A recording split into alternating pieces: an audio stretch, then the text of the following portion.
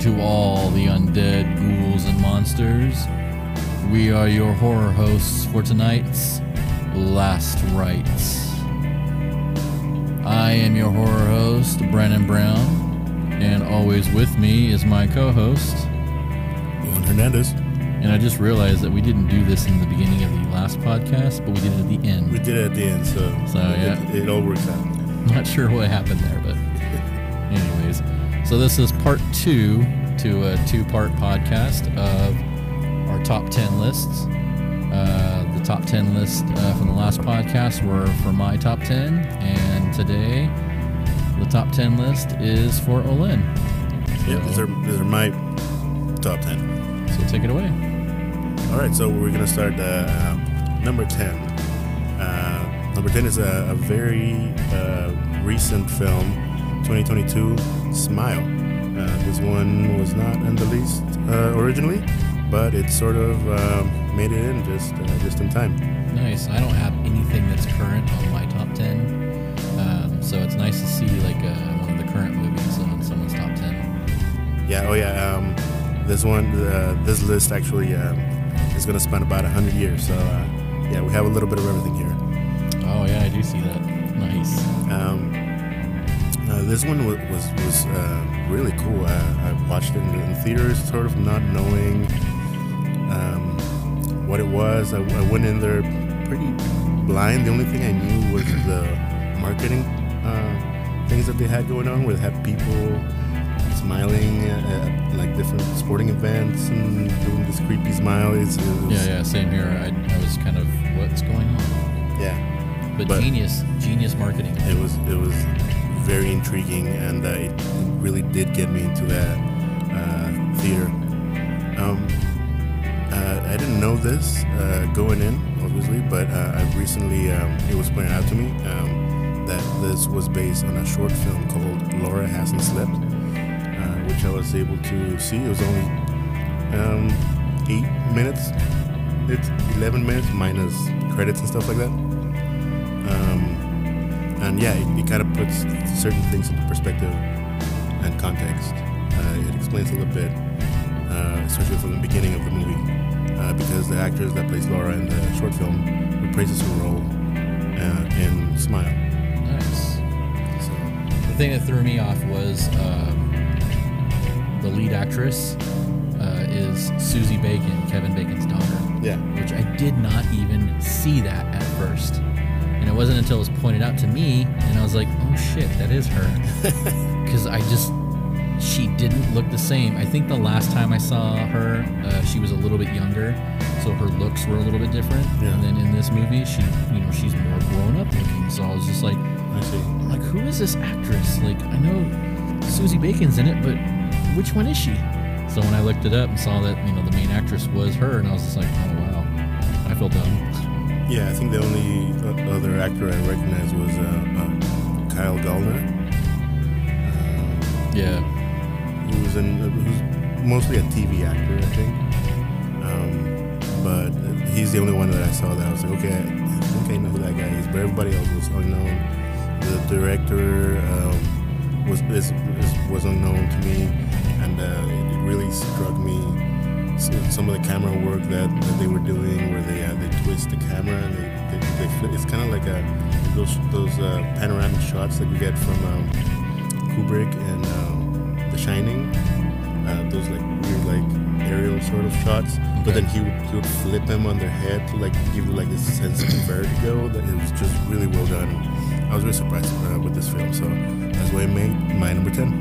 Nice.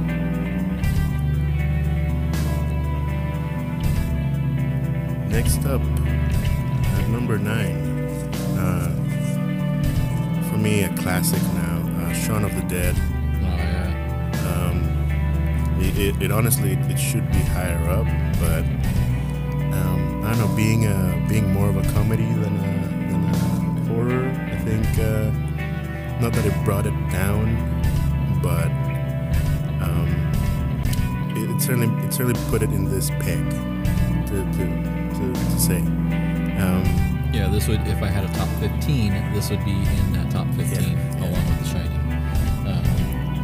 It's such a good movie in its own. I super fun. Simon Pegg at his peak, just peak Simon Pegg and Nick Frost. Just them two were so good. They played off of each other so well. Yeah, they do. They do play off well each other. I mean, everything I've seen them in, it's like natural for them. Yeah, exactly, absolutely. A lot of really cool callbacks and references to other horror movies, especially Romero's horror movies. Simon's character, he has a mom played by Penelope Wilton, and the mom is called Barbara. So one of my favorite callbacks is when they have this whole plan when they figure out that there's a zombie outbreak, and they have this whole plan. They gotta go get his girlfriend, and he wants to include his mom. And the thing that when they call her up on the phone, the first thing that they say is, "Coming to get you, Barbara," just like in the Night of the Living Dead. Yeah, and that's like since this is also a British movie, that some of the British tropes is they do a lot of quick cut scenes. So there's there's that scene, then it shows the scene of them getting the girlfriend, and then the scene of them moving on to the next thing and the next thing. And that's like that's one of the staples in like British comedy and in British films, is that they have these quick cuts and then they piece them together real quick. So Monty Python would do that a lot too, right? Yeah. So as they're telling the story, what they're going to be doing, you see all these quick cuts, and it's really cool. Yeah, the special effects, just the whole story, and how it all comes to an end. All the jokes, just everything about this movie makes it a classic. I watch it every Halloween. Yeah, they like, speaking of also the throwbacks, is that he had a TV show before this, and there was a lot of call outs to that as well.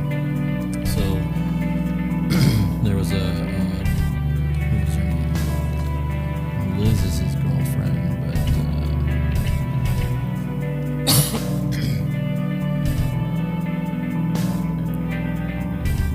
is it Maggie? Who?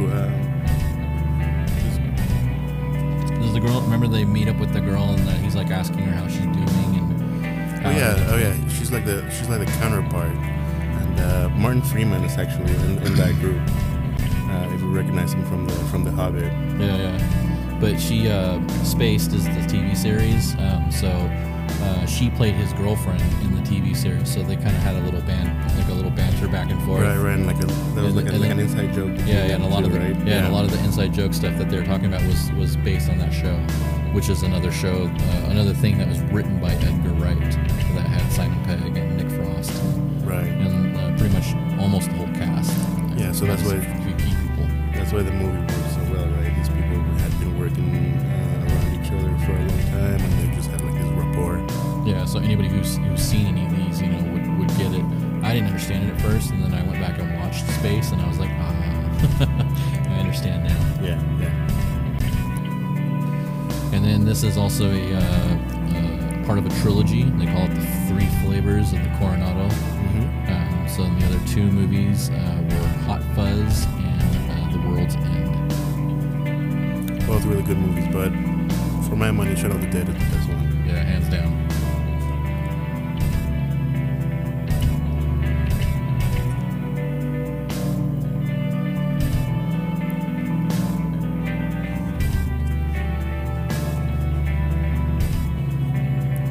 Okay, moving on. Number 8. We'll start with the Draculas. Again, 1958. Dracula, which was called Horror of Dracula here in the States, but Dracula in the UK. The first of Christopher Lee's Dracula movies, Horror of Dracula. That one's your number 8? This one is my number 8, yes.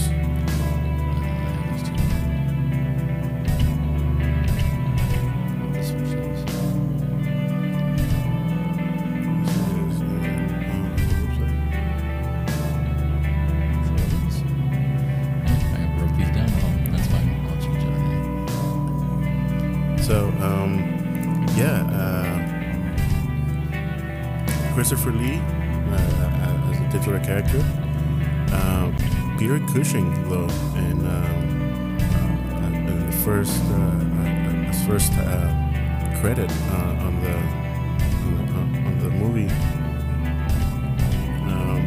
Just seeing these two on the screen, just icons, and Peter Cushing, we know him as Tarkin, or at least that's the first time I ever saw him in anything. From my understanding, these guys were actors in plays and things like that. Yeah. Before they moved to the silver screen, and this is the first of the Hammer films. Exactly. And also first of many, like you said, that they've played together. And when I saw it for the first time just the other week, the movie itself I thought was really good. I didn't like the liberties that they took to change out a lot of things. They changed a lot of things, yeah. Yeah, but it still worked really well. Although Christopher Lee didn't have very many lines. No, and even in the second installment, which I think it's Dracula, Prince of Darkness, if I'm not mistaken, he actually has no lines. And rumor has it that Christopher Lee just refused to say the lines because he thought they were stupid. And that his performance would be a lot better and a lot scarier if he was just silent the entire time. So, he became kind of like a very, how'd you say, like a very grim Dracula. He was very like in the beginning, he is actually kind of like an English gentleman. He even helps Jonathan Harker with his luggage and stuff like that. But then after that, once he turns into the monster and like they do the whole thing, the red eyes and the blood and the teeth and everything, he's just like this force of nature. He's like this animal, Yeah. And that's what I like about it. But Peter Cushing just brings such a really refreshing to me performance. Just very calculating, very cold, but at the same time very intelligent, very wise, And another actor that I liked seeing in this one was Michael Gough.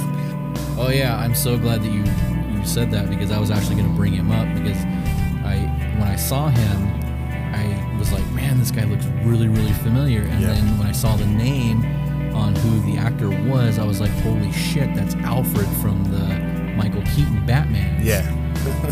But obviously a younger version, and it was just like, oh wow, like it was so cool seeing him in a different role. Yeah, he was Alfred even on the Schumacher movies, wasn't he? Yep. Yeah. Yep. And Alfred, he was also Alfred during the commercials, any Batman commercials that they made.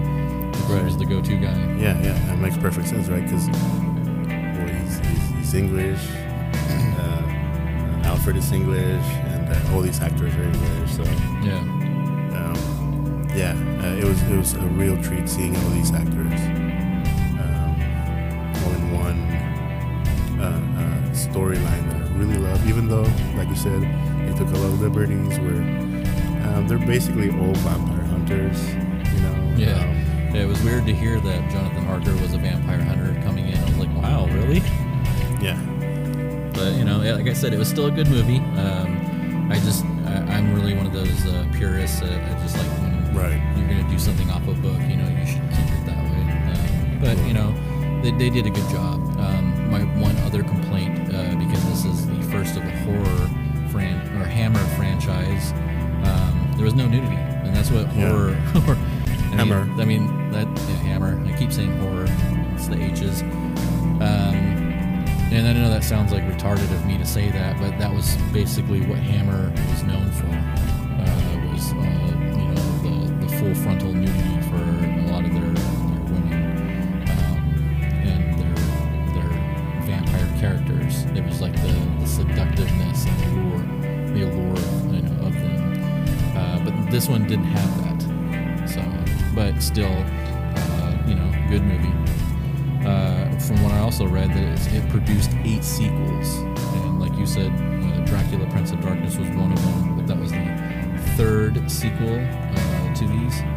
So there was Brides of Dracula in 1960, Dracula, Prince of Darkness in 66, Dracula Has Risen from the Grave in 68, Taste The Blood of Dracula in 70, Scars of Dracula 70, Dracula AD in 72, The Satanic Rites of Dracula in 73, Oh, yeah, that one. and The Legend of the Seven Golden Vampires in 74.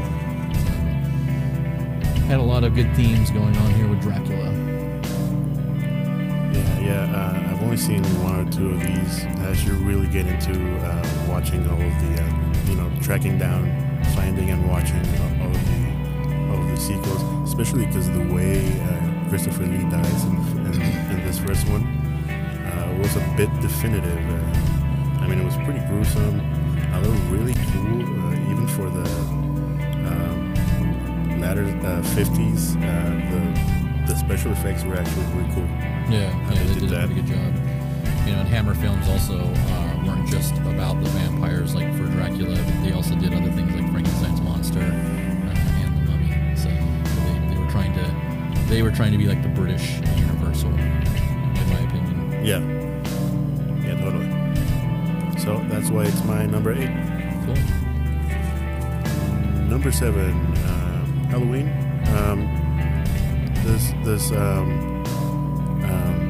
This list might be a little bit, or this podcast might be a little bit shorter because a lot of my faves intersect with your faves. So some of these movies we already talked about. Halloween, 1978. What else can I say? Laurie Strode, Jamie Lee Curtis. The one thing that I really like about this movie, same as in The Exorcist and even Nightmare on Elm Street, is the music. The music for me is another character, and without the music, the movie wouldn't work as well. Yeah, totally. And like I talked about it in my last podcast, John Carpenter scoring this was just brilliant. Not only writing it with Deborah Hill, but then being the musician that he is, and taking the liberties to create the score for it, and it's so simple, but yet still has resonance of giving you that emotion, that feeling of like the boogeyman's coming. Yeah. Every time you see Michael on the screen, and you get those keyboards on there, or like every time some sort of suspenseful thing, you get that again, like those keyboard beats that they do. Just the music really adds. It builds the suspense. It's perfect. It's just a perfect score. That was my number 7. Moving on to number 6, the Texas Chainsaw Massacre. Tobe Hooper. This one is, as you know, few kids out in the middle of nowhere. They run into some real psychos, and really disturbing, bloody things happen.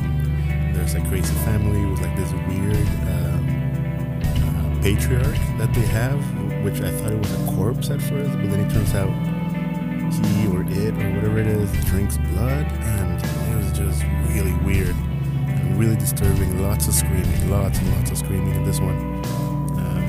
The Leatherface, the creature in this movie, very well portrayed, very scary and just disturbing, just very disturbing, the whole thing.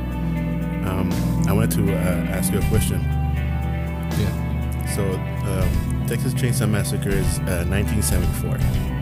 Halloween is 1978. Both feature what we call now Final Girl. Who would you say is the original Final Girl? Laurie Strode or the Marilyn Burns character in Texas Chainsaw? I mean, if you're asking in that point, it would have to be the Texas Chainsaw because it came out first. Yeah. So, and it just seemed more fucked up things happened to her to survive.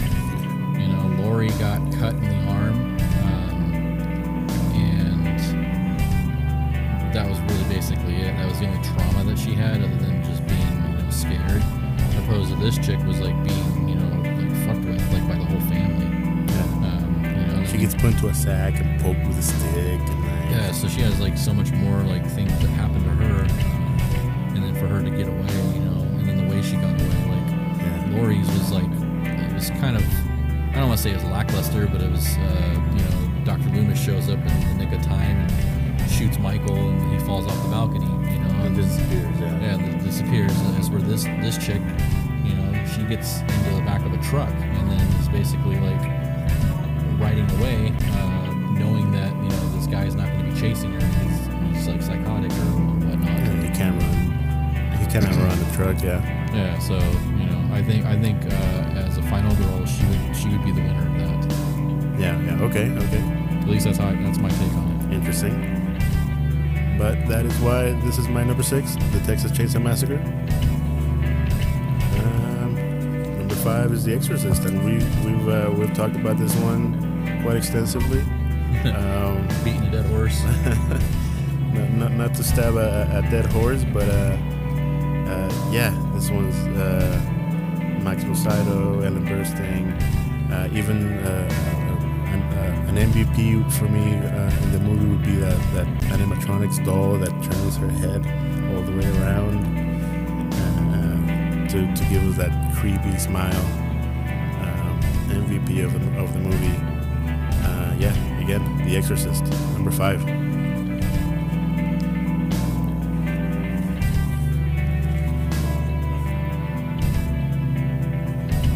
Number 4, I have the English language Dracula, 1931. The English language one. So funny. With Bela Lugosi, obviously. Yeah, Bela Lugosi is I would say the prototype. By today's standards, quintessential Dracula, the one we understand to be the one that Christopher Lee had to follow, and Gary Oldman had to follow. Every Dracula we've ever seen, be it cartoon or a comic book. Everything, the look, the whole look of the outfit with the cape, the medallion, like everything. Like, even like the costumes, like growing up in the 80s and the 90s, like, you know, you see the costumes of Dracula, and it was that costume that Bela wore. Yeah, exactly. One thing that I read, that he said that he wanted his Dracula to be sexy without being sexual. Is what, and I didn't know exactly what he meant until I saw Coppola's, Gary Oldman's Dracula. But even in the Christopher Lee's Dracula, there's a lot of like sexual overtones, but it's like unsaid. That's why it's body language. Like a lot of it, like I explained in my podcast about his facial expressions that he gave. You know, from that and then his movements, the way he walked and the way he like presented himself.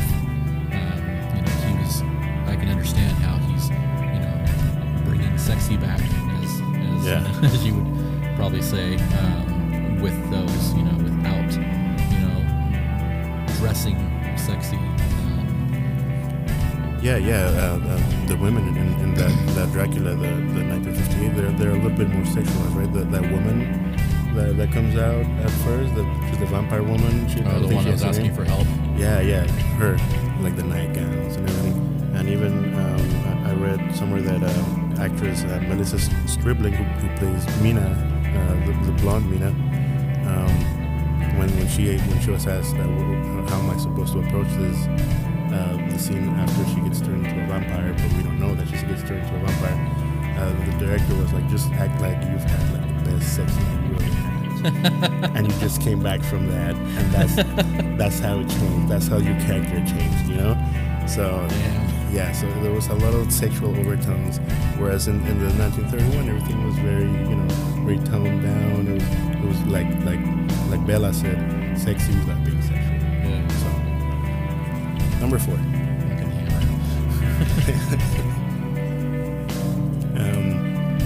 my number 3 is Night of the Living Dead, the original one. Just because it's the original one, you know. I love, as you can see from some of these entries, I love black and white movies. This one really is another turn of wrench on the zombie, because before Romero, zombies were like these supernatural sort of creatures, voodoo. Yeah, I was gonna say it was curses. Like a voodoo thing. Yeah, and in this one, they don't outright say what the cause of the zombies is, but it's a lot of like post-atomic. They talk about some sort of radiation that came with like a rock that landed or something like this, and they don't know. But there was like a lot of radiation, and all of a sudden it coincided with the dead coming back to life, trying to cannibalize human victims and things like that. They don't outright say it's like an atomic thing or whatever, but they sort of imply it. But it was like the first time zombies didn't really have like a definitive origin, and that's where we get, you know, The Walking Dead and all of the zombie lore that we understand now to be zombie lore. Yeah, right?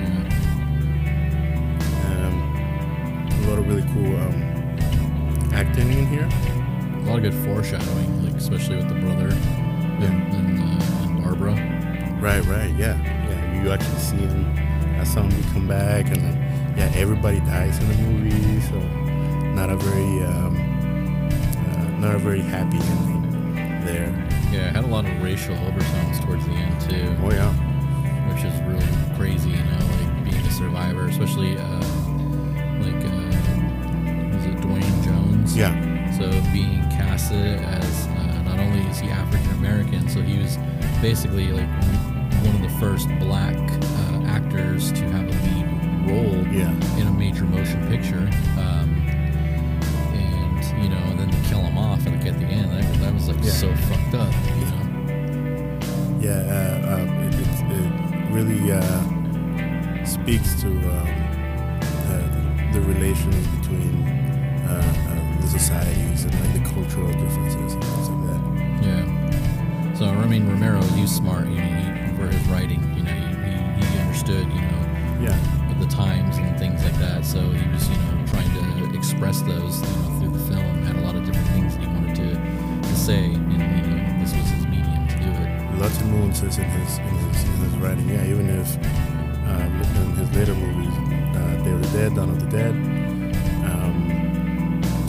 Honorable mention here. I really like the Zack Snyder Dawn of the Dead. I know the original is like everybody's baby, but for some reason that one really got me. I think it's because the zombies in that one are really, really dangerous. They're fast. They're really beastly, you know. Yeah. I actually like that remake as well. That was one of my favorites when it came out. I think I watched it religiously, like over and over. Yeah, that one was a good one. The zombies in this one, they're very slow. They're very clumsy, so they don't really inspire a lot of fear in me. I think their strength is in numbers. That's why, like in The Walking Dead, you see like the hordes and everything. Okay, now they're pretty menacing. But Night of the Living Dead is just a classic, and like I said, I like all of the callbacks that other movies can make out of this one movie.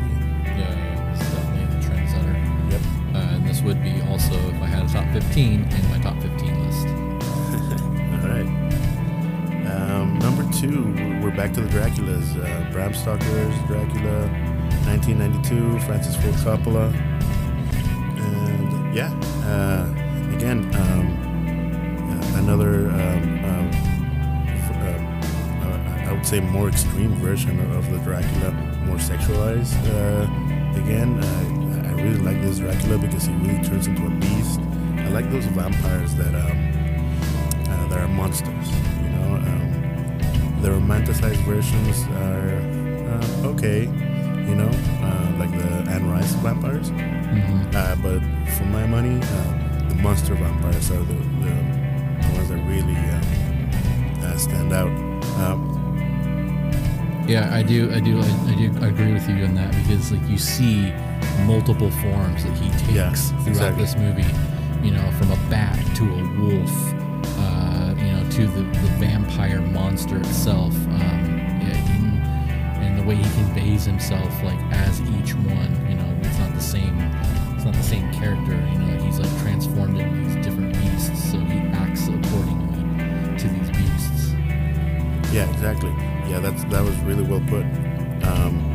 Again, I go back to Bella. You know, Bella being sexy without being sexual. In this one, Gary Oldman encapsulates each one of those personas that you mentioned. Christopher Lee, on the other hand, he wasn't really like that aristocrat that you see in Bella. You see, especially in the later films, you see like a more psychotic, like just like a monster type of vampire. And with Gary Oldman, you see all of the representations in one movie, which is really, really well done. Yeah, you can see the emotion that goes through everything that he's putting into as each, you know, transformation from old Dracula to young Dracula. Even like the scenes in the very beginning where he loses his wife, like you can feel the emotion that he's conveying. He is such a good character actor. Yeah, he's so underrated. Like he's just, you know, everything he's been in. This is far best one of my favorites that he's been in. You know, he's just one of those guys that when he wraps himself into it, you know, he transforms into that character. You know, it's really rare to find a really good actor like that. You know, we have a handful out there, but I wish we had more like him. Yeah, definitely. Gary Oldman is one of those guys that he's famous, but when you see his interpretation of characters, you don't see Gary Oldman. You actually see the character that he wants you to see. And that's really, like you said, that's a sign of good acting.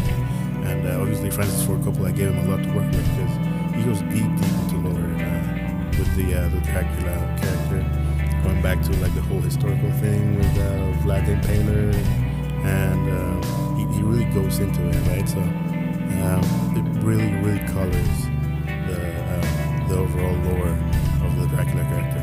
Yeah. Very good representation here. My number 2. Awesome. More vampires. My number 1, 1922. So 100 years, 101 years now. But 100 years from your top 10. So number 1 to number 10 is a 100-year difference. 100 years, exactly. 100 years. That's awesome. Nosferatu by F.W. Murnau, starring Max Schreck, which apparently that was his real name, and Schreck means terror. So it's pretty cool. Those Germans, I tell you. Yeah, exactly. And you did mention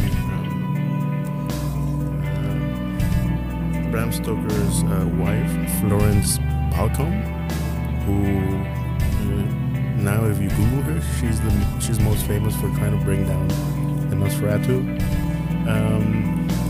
the studios that made Nosferatu. Because like you mentioned, they made the movie without her permission. Her husband had been dead for about 10 years at that point. I think he died in 1912, and he had made a lot of really bad business decisions, and some of the rights were kind of like scattered, and she was like trying to like piece them together, and like a lot of the labor later in her life was trying to like bring all of these IPs together so that people weren't, you know, making money off of them without her knowing or whatever. Nosferatu was one of them, and she was like beastly about it. Like she came after them, dude. Yeah, from what I read, that she not only when they won the case, like one of the stipulations was the studio had to burn every copy of Nosferatu that was out there, and they did. Well, I mean, obviously they didn't, because copies had been distributed out, and they were later able to piece it back together. But it wasn't until like the 40s or the 50s when they finally did that. Okay. So it took a while. But she that's she a wanted them crazy story. destroyed. But I mean, it's a classic. One of the ones that started what they called at the time German Impressionism, Cabinet of Dr. Caligari would be another one to mention there. A lot of like really angled shots and a lot of angular sets and things like this. Also, I was today years old when I found out that Nosferatu is not just the title, but it's called Nosferatu, A Symphony of Horror. A Symphony of Horror, yeah. They meant it to be like it was supposed to be like an overture, like a piece of music that had different steps and movements and crescendos and all of that. Yeah, similar to like Phantom of the Opera. Yeah. But for vampires. Yeah, the original score was by a man called Heinrich Marscher. I hope I pronounced that right. Who played something called Overture der Vampire. So that was the original. And then later on, it was the music was done by a guy named James Bernard, who composed a bunch of songs for it too.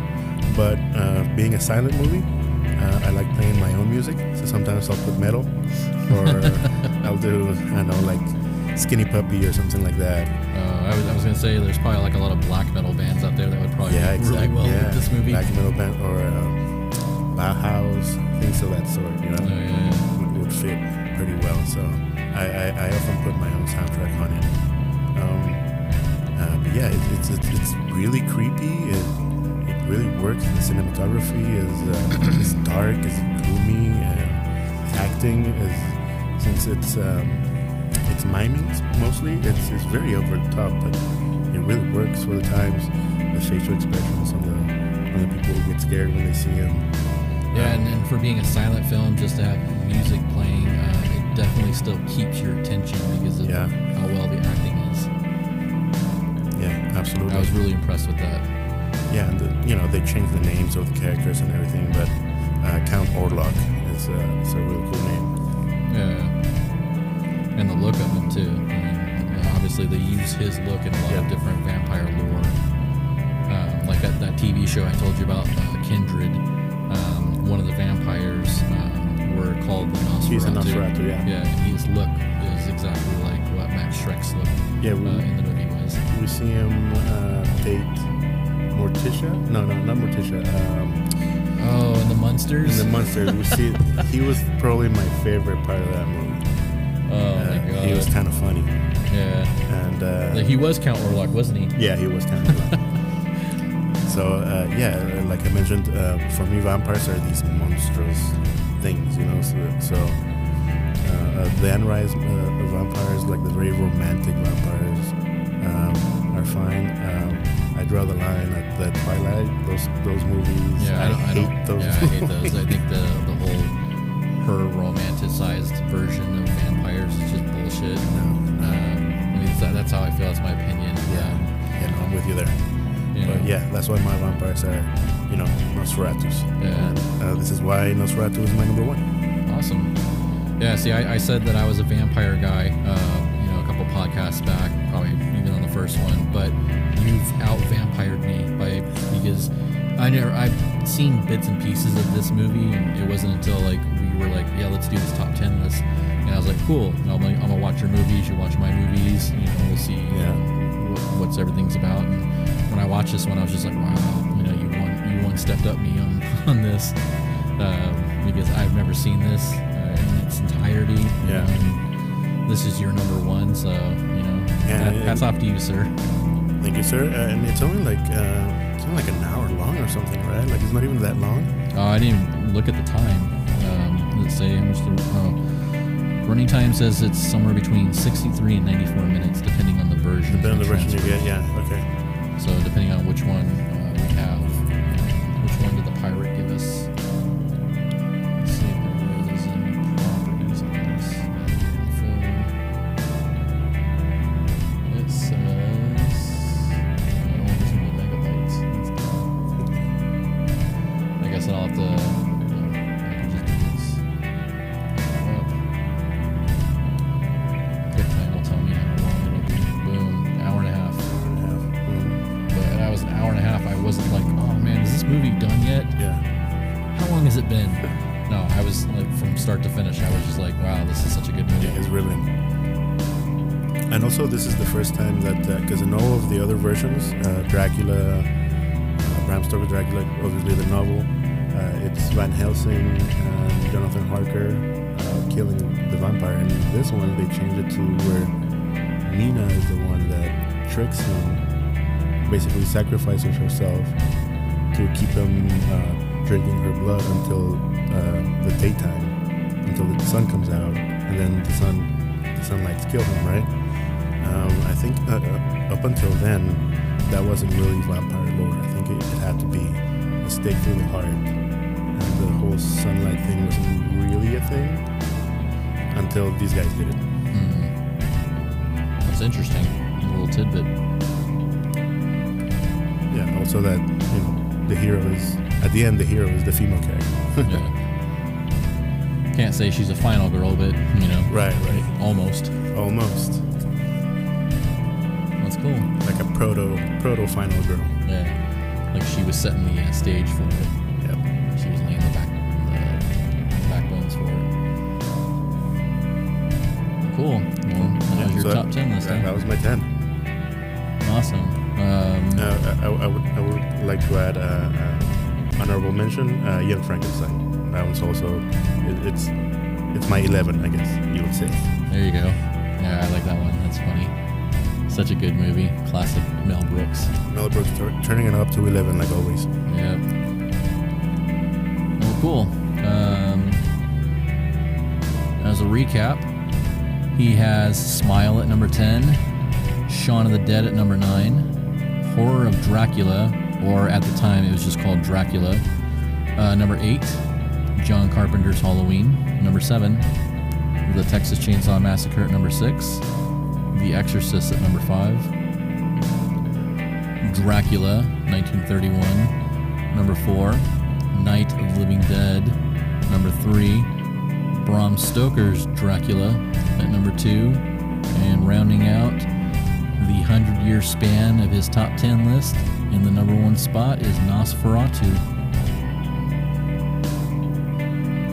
Alright, we'd like to take this time to thank our unofficial sponsor, Liquid Death.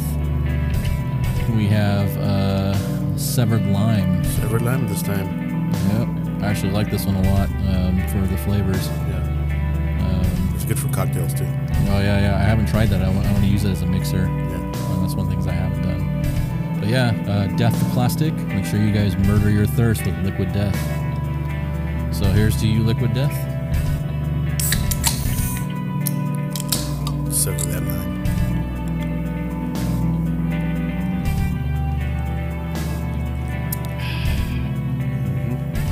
Yeah, I like the lime right off the bat. Yeah. It makes me want to go get some beer and get some limes for it. Or a Corona or a Tecate. Yeah, that sounds good. Modelo. Yeah, that's really good. So yeah, we would love to be sponsored by these guys one day. This is why we do it. That'd be great. These guys are awesome. Helping out the environment with the aluminum cans. These are easy to recycle, opposed to plastic, where it's harder to recycle and ends up mostly like in the oceans or in landfills. It takes hundreds, thousands. I'm not sure exactly how long it takes to break down, but it takes long to break down. So hats off to you guys. Also very clever on your artwork and your names of your different cans of the waters. Yeah, the nature of it. Yeah, they're really cool. And then your campaign has been awesome too. Just watching it, you're funny, very entertaining. So definitely pick yourself up some Liquid Death. And then if you're out there, Liquid Death, we'd like you to sponsor us. So, anyways. Moving on, if you guys enjoy the intro music and outro music, that is by a band named Zayo. You can see all about them on their website at Zayo Online. I have links set up on our website, which is www.thehorrorscene.com. You can find all of our social media here on Instagram, Facebook, Twitter, Tumblr. You can listen to the podcast on YouTube and Rumble. And you can now, or not now, You can listen to the podcast also on all podcast platforms. The easiest way to get to it is by going to Spotify for podcasters. All the other links for like Apple and such forth for our podcasts are set up on there. And if you don't want to do that, you can just go right to the website. We have a Last Rites page set up so you can listen to it right there. And so do you have any closing thoughts or comments or anything? We didn't talk comics today. Yeah, that's we didn't do it on the last one either. We just kind of just did the top 10s and that was it. We might go back. There's a lot of new movies that have come out. I've yet to see Renfield. I've yet to see Evil Dead. I've yet to see Scream 6. I haven't seen the Pope's Exorcist. But once we get those under our belt, we'll bring them to the podcast. Yeah, totally. All right. And then future podcasts are probably going to be. I don't know if we're going to go back to the format where we do news and things like that. I think we're going to talk about directors or maybe writers, horror writers or horror directors next. We'll see. We'll see what happens for episode 9. Sounds good. Yeah, we're trying to expand our horizons here, giving you guys something different. We don't want it to be stagnant or stale, so we're changing it up. Kind of doing this and that throughout the podcast. So definitely tune in if you guys haven't already. If you're on the YouTube or the Rumble, give us a like and a subscribe. Tell everybody that you can under the sun about us. Let them know that we're the horror podcast to listen to. Last Rites. All right, so remember, guys, we want you to stay tuned for our next episode. It'll be a doozy. That's all I can tell you. So remember to stay creepy and keep it spooky. From our grave to yours, these have been your Last Rites.